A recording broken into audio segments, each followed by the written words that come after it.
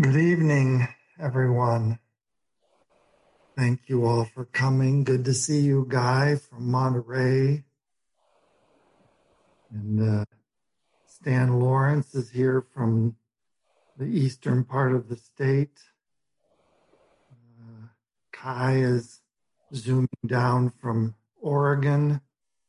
We've got people from all parts tonight. I've been working with the poem from the Persian poet Rumi on the dawn breeze has many secrets to reveal. Don't go back to sleep. The door is round and open. Don't go back to sleep. And we've had a kind of troubled sleep this year. I can't say it was a comfortable year for anybody, but we've stayed home, most of us. And now we're coming out of the Zoom cocoon, as someone told me. And this troubled sleep that we were in for the last year was really pointing us in many directions. It was pointing us in to look carefully at racial and social justice. It was pointing us to look at with our fires this summer, to look at climate change.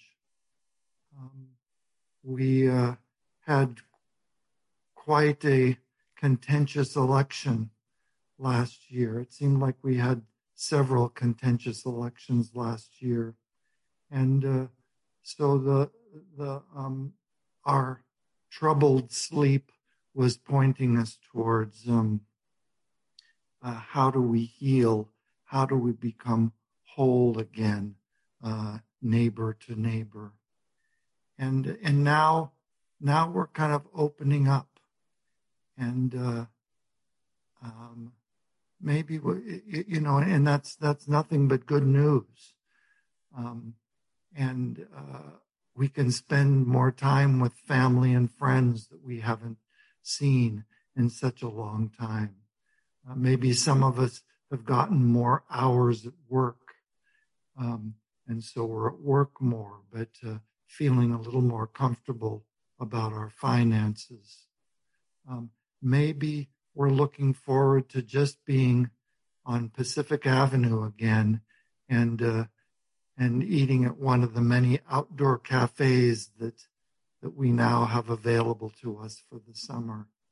And so there might be a temptation to go back to sleep, not to look at some of the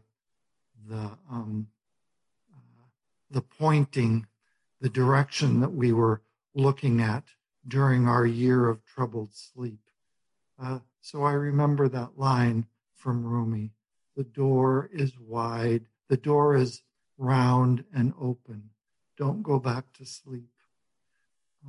So let's take advantage of this open and round door and still move forward into all of those issues that we were pointed to last year: social and racial justice, harmony in our country between people of different ideas, and climate change. And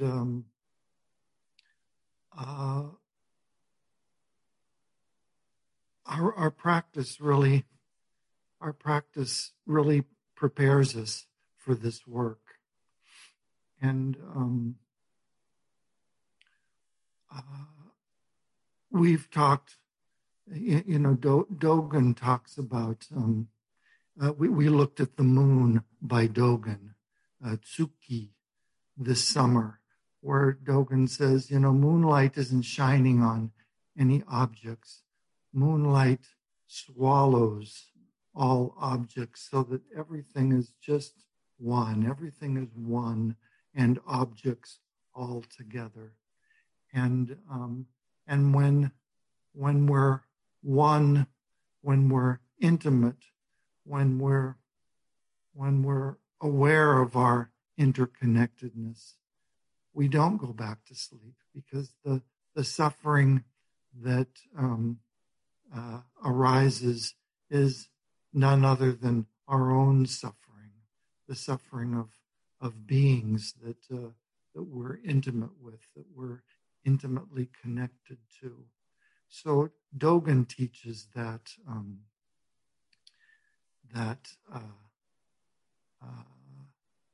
seeing the moonlight, Buddha nature in all objects and all people that we see, and this is our own Buddha nature. So Dogen is saying, this is nothing other than your original self, and your original self is suffering right now, and so let's keep turning towards it. I was reading this week words from Bodhidharma, our first ancestor in China, in a dialogue he was having with Huike. And Huike, his student, his disciple, Huike asked Bodhidharma, how do we turn the mind of greed, hate, and delusion into the 6 paramitas of awakened beings, the 6 activities of awakened beings? So that's I think our key practice is to act in the world not out of our small self that responds so rapidly to greed, hate, and delusion, but to really be confident in our bodhisattva practice of saving all beings and abiding in unsurpassed, complete, perfect enlightenment by activities associated with the 6 paramitas: generosity, patience, energy, effort, meditation, wisdom, and what's the 6th one that I forgot? Anybody can chime in. Ethics? Did you say ethics? Ethics. Shila, ethics, yes, ethical conduct.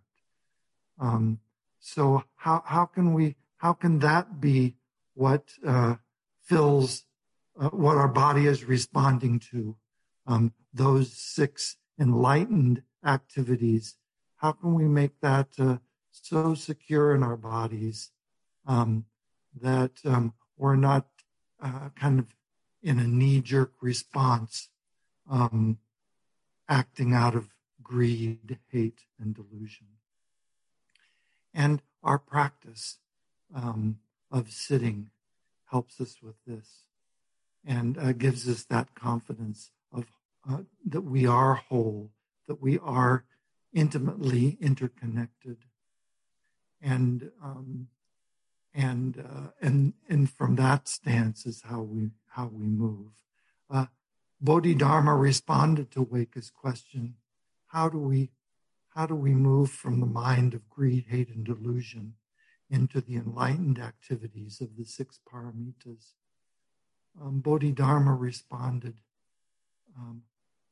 be brave, turn courageously towards greed, hate, and delusion, and then vow to practice the 3 pure precepts of avoiding evil, doing good, and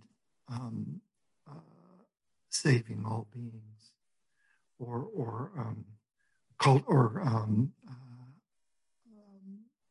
purifying the mind is another translation of the third one.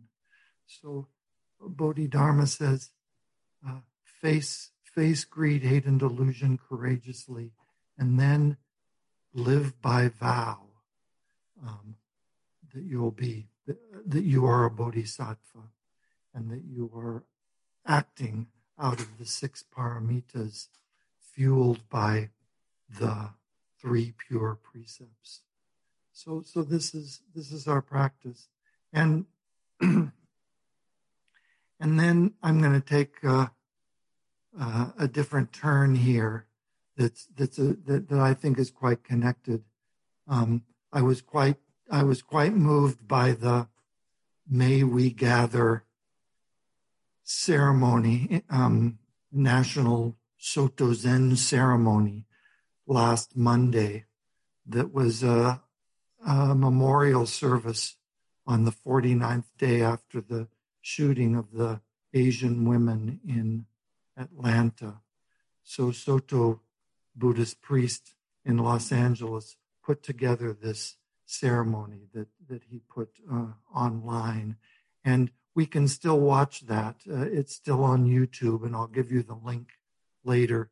But I was quite moved, and I was moved because it was Buddhist teachers of all traditions, one after another, coming up to the microphone and saying how their work to save all beings, to help in the efforts of social and racial justice, to help in the efforts of climate change, and to bring wholeness among neighbors, was supported by their practice. So it was this great melding of activism in the world, and activism is bodhisattva practice. So it's activism in the world that is nothing but our bodhisattva practice. So I know that Jean has seen the whole hour and a half ceremony. Ken and Sandra, Liz saw the ceremony. Maybe some others did too. So I'm just going to do some screen sharing and show a couple of the highlights, and from there we'll go into our usual announcements, and then we can discuss some of these highlights that I've shown you. So I practiced doing this screen share with several open windows going on here. I practiced this afternoon with the help of Sandra, who was on the other end of Zoom, giving me hints. So we'll see if it all holds together. And let's start right now. And I actually have to go here first.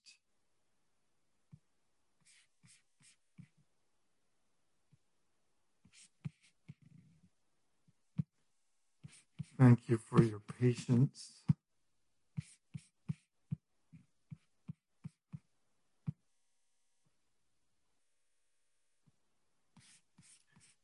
The first one is the longest one, and then it's followed by, it's about 12 minutes, and then it's followed by a couple of shorter ones that really gives a taste of the whole event.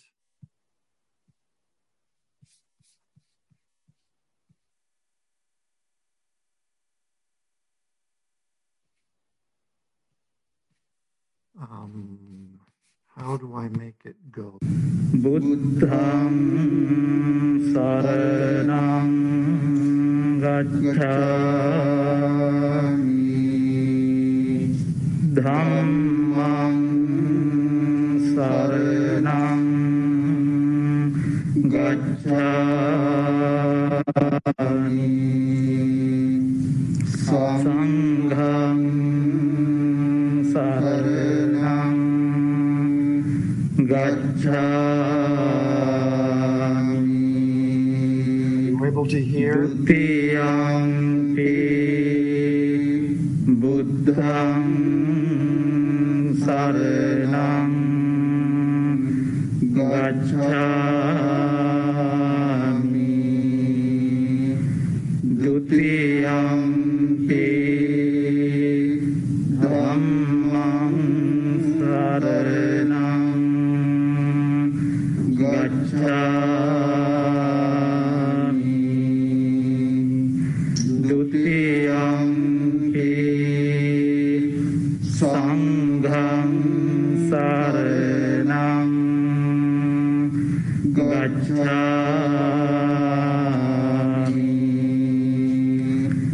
Tatiyampi buddhang saranang gacchami. Tatiyampi dhammang saranang gacchami.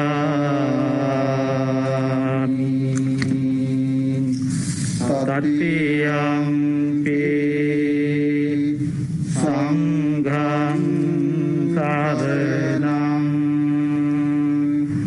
gacchami.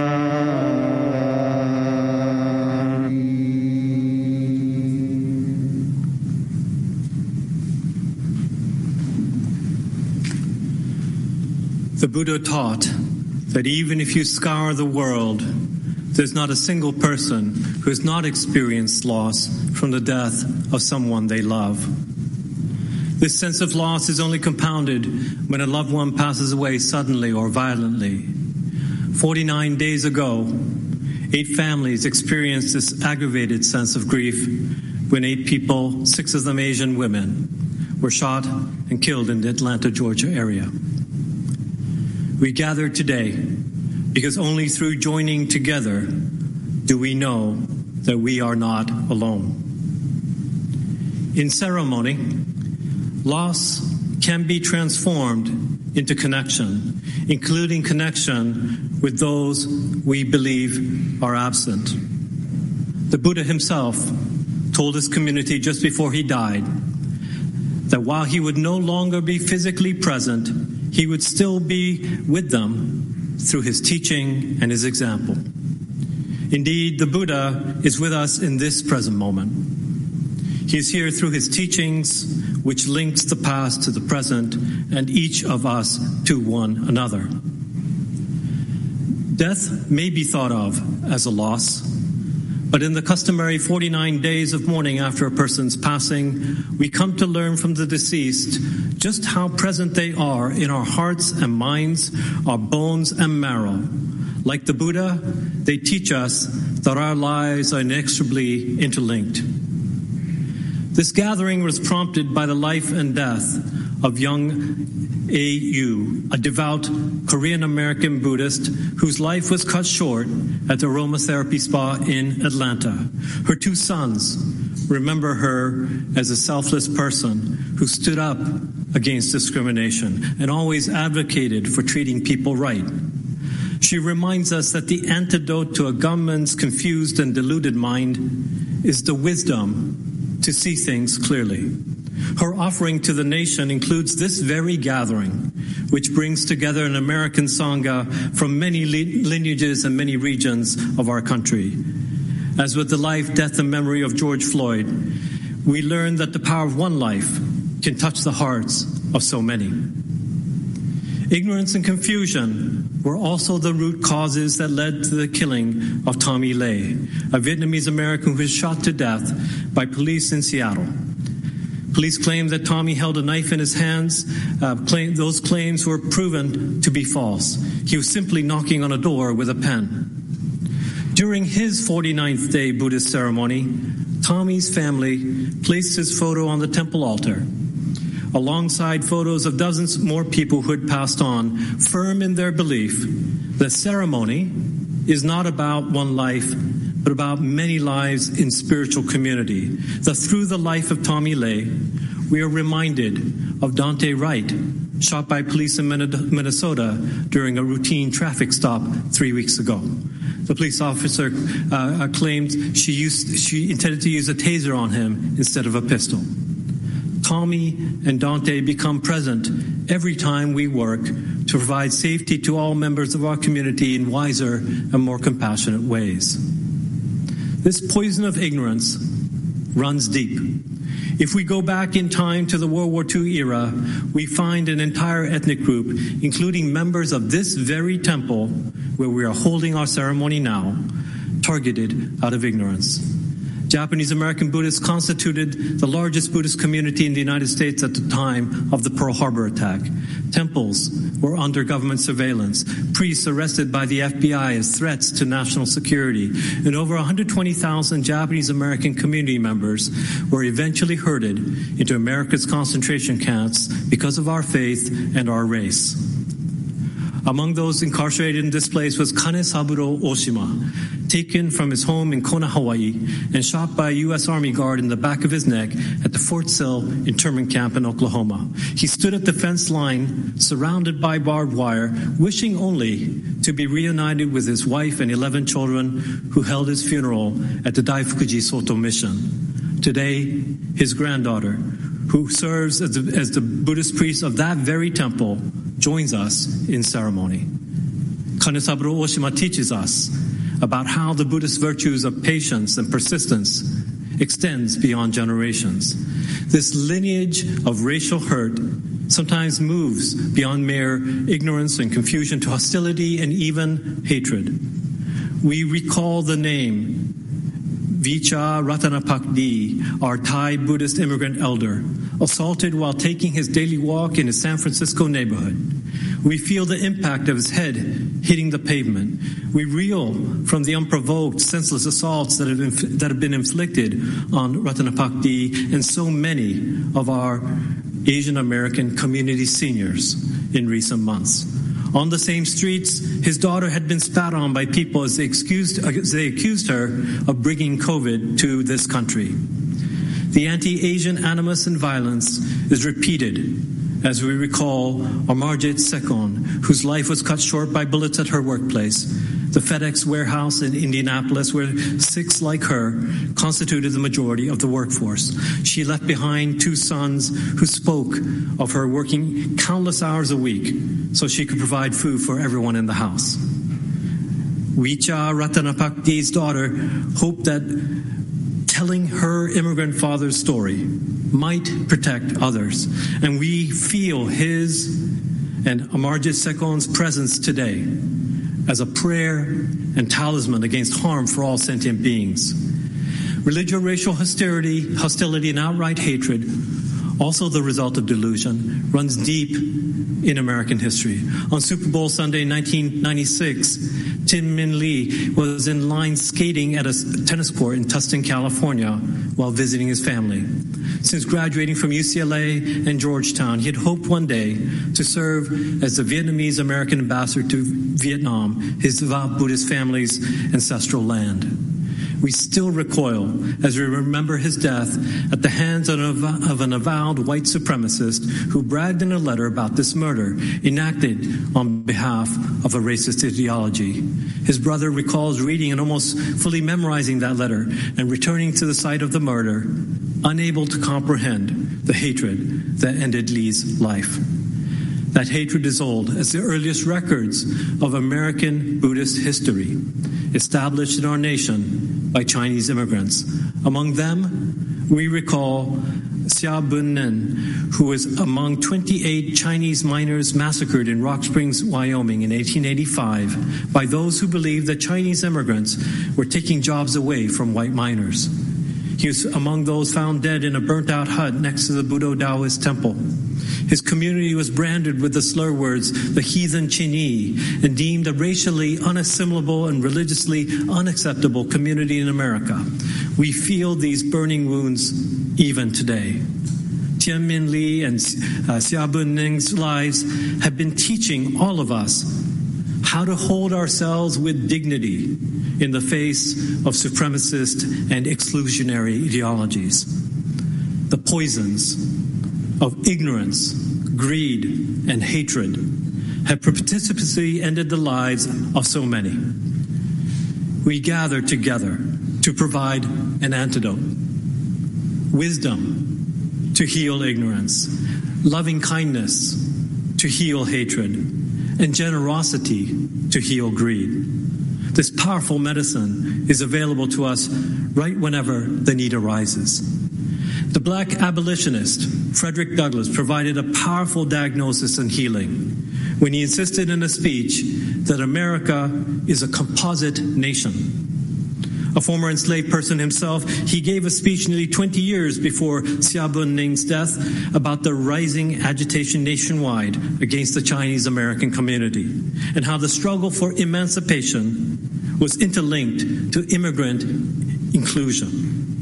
The America he envisioned was one that welcomed the Chinese and immigrants from a multitude of races and faiths to the duties of citizenship, a vision of America that values multiplicity over singularity, hybridity over purity, and inclusivity over exclusivity.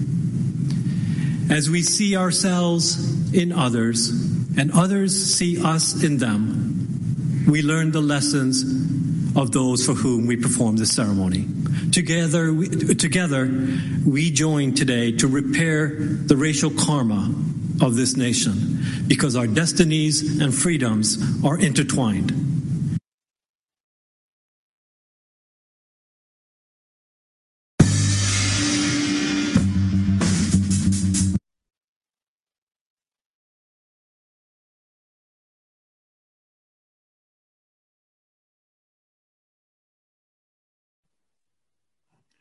So a little slip of my finger and I bring up something else, but that was Duncan Ryukin Williams who organized this ceremony. And he's a priest, Soto Zen priest at Zenshuji in Los Angeles, one of the earliest Soto temples in the United States. And he is a professor in the Religious Studies Department at the University of Southern California. And his book that came out last year was about the internment of Japanese Americans in concentration camps here in the United States during World War II.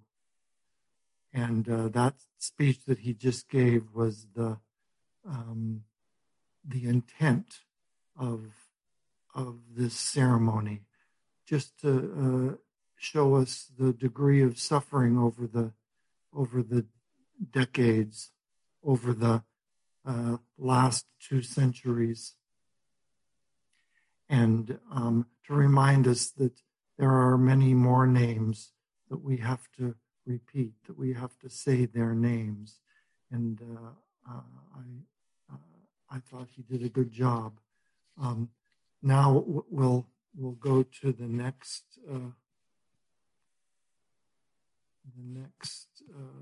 one. How can I get rid of?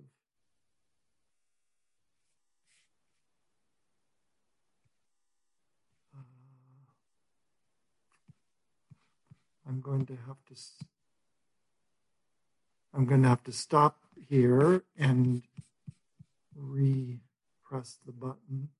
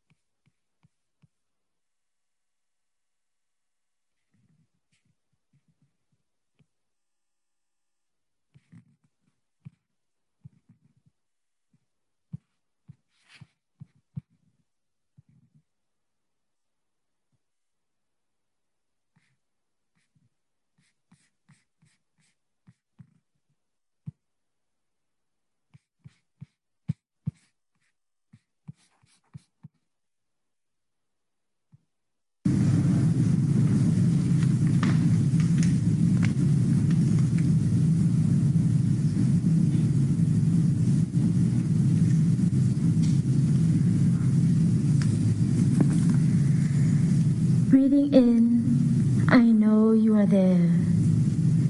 Breathing out, I am so happy. Dear most venerables, dear honorable friends, we are grateful to have this opportunity to come together as a beloved community, especially during these challenging times. It is imperative that we gather as a spiritual community to generate compassion and support for one another as we travel on this path of freedom and responsibility. As we care for our suffering and face the challenges confronting us, we remind ourselves that the way of understanding and compassion is the antidote to the fear, violence, and discrimination in this moment that we all have experienced personally, as a community, and as a nation. How can we cultivate understanding and compassion? One way is through the Buddhist practice of Sila, or the ethical path of responsibility and accountability. Our teacher, Thich Nhat Hanh, has reframed Sila as mindfulness training, or put another way, as love in action. We train to love ourselves and to love others by being mindful of our actions. We train to generate the energy of mindfulness that helps us to be careful of our three karmic actions of body, speech, and mind in our daily life. When we are mindful of what is going on in our bodies, our feelings, or our minds and in the world, we can better avoid doing harm to ourselves and others. The mindfulness trainings protect us, our families, and our society. When we are mindful, we can see that by refraining from acting out of hatred and anger, we can reduce the harm done to ourselves and others. The first training is to protect life, to decrease violence towards oneself and others. It is not just not to harm, but to actively promote and respect all forms of life, including respecting the diverse choices of others on how to live and be in the world. The second training is to practice social justice, generosity, not stealing, and not exploiting other living beings by means of social structures and policies that rob them of their livelihoods, whether these are explicit or implicit. The third training is the practice of responsible sexual behavior in order to protect individuals, couples, families, and children. Sexual energy without love and understanding has the potential to harm and exploit others. The fourth training is the practice of deep listening and loving speech to restore communication and bring about reconciliation and mutual respect for each other's difference of view. How can we maintain openness and listen to others when we disagree with what is being shared? How can we share our particular truth without imposing our views on others? This is the challenge of our media-dominant culture. The fifth training is about mindful consumption, to refrain from bringing toxins into our body or mind. As our world becomes more globalized and undeniably interwoven, we must continue to gather together to discuss and find a global ethic that can help guide society and promote mutual understanding and respect of one another despite our differences in views, beliefs, and way of living. We are gathered today because we know that the way forward is not to retreat to our own safety and comfort and ignore what is happening to our communities, to others, and to our fellow Earth citizens, but rather because we are convinced that the path of understanding and compassion is the way forward, not just for humankind, but for all species on this precious planet.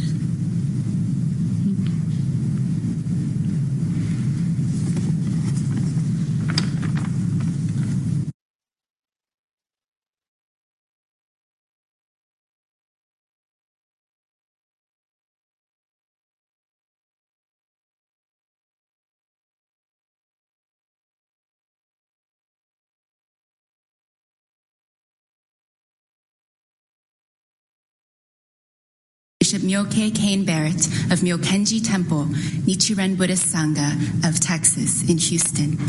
Bishop Kane Barrett regrets that she cannot join us in person for today's ceremony.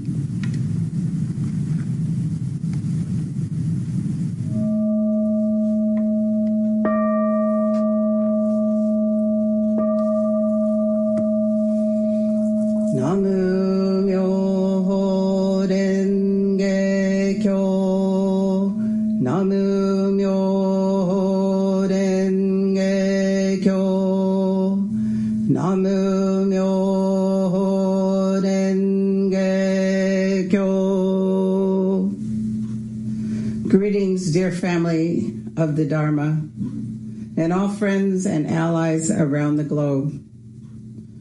We are experiencing great uncertainty and perhaps great anxiety as our communities continue to be confronted by the three poisons of greed, anger, and ignorance. As practitioners, we can only turn to our various ways of practice to be able to walk the path of Dharma with confidence, calmness, and poise. The paramita of meditation is the foundation of wisdom and the way to cut through the illusions of ego and thinking of ourselves as separate from other beings. Meditation allows us to focus and master our minds rather than have our minds be our master. In the practice of contemplation, the gift of meditation is the ability to focus the mind on a single point of concentration in order to be free from distractions. Through calming the activity of mind in meditation, we can establish the ground for realizing insight and wisdom. Over time, we come to embody the very qualities that the Buddha has: great compassion, gentleness, and patience, and the ability to see the voidness of all things. I unite with you today as an Asian American who is also of African American descent.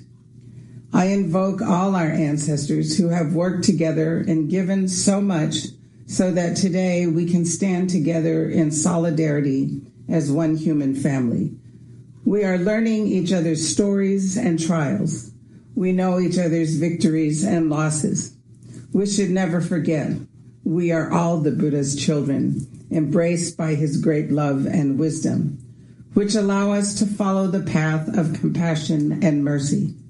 The Buddha said, "I am always thinking, how shall I cause all living beings to enter into the unsurpassed way and quickly become Buddhas?"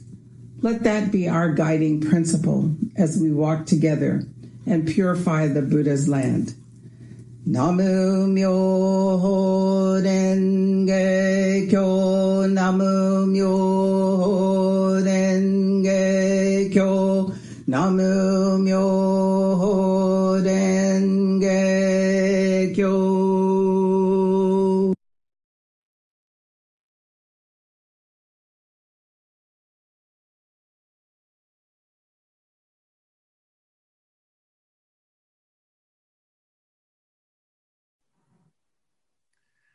So that was some of the highlights of this ceremony. I think my one last Magic Zoom event. I can give you the website.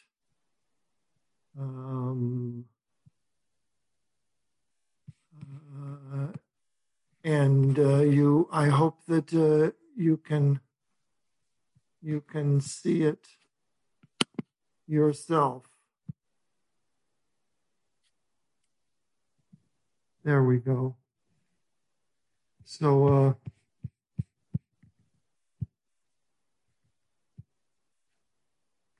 and just all of the speakers were pointing us in the direction of facing greed, hate, and delusion with courage and applying our practice to move forward, and to pointing us towards that round and open door of saving all beings, and encouraging us not to go back to sleep. So maybe we'll have some announcements now of upcoming events here at Santa Cruz Zen Center. When Santa Cruz Zen Center signed on to this May We Gather event as allied supporters, the website and Reverend Williams encouraged Sanghas to watch it together and then to discuss it together. So maybe for a few minutes after the announcements, we can discuss some of these issues together. And thank you very much. Beings are numberless. I vow to save them. Delusions are inexhaustible. I vow to end them. Dharma gates are boundless. I vow to enter them. Buddha's way is unsurpassable. I vow to become it.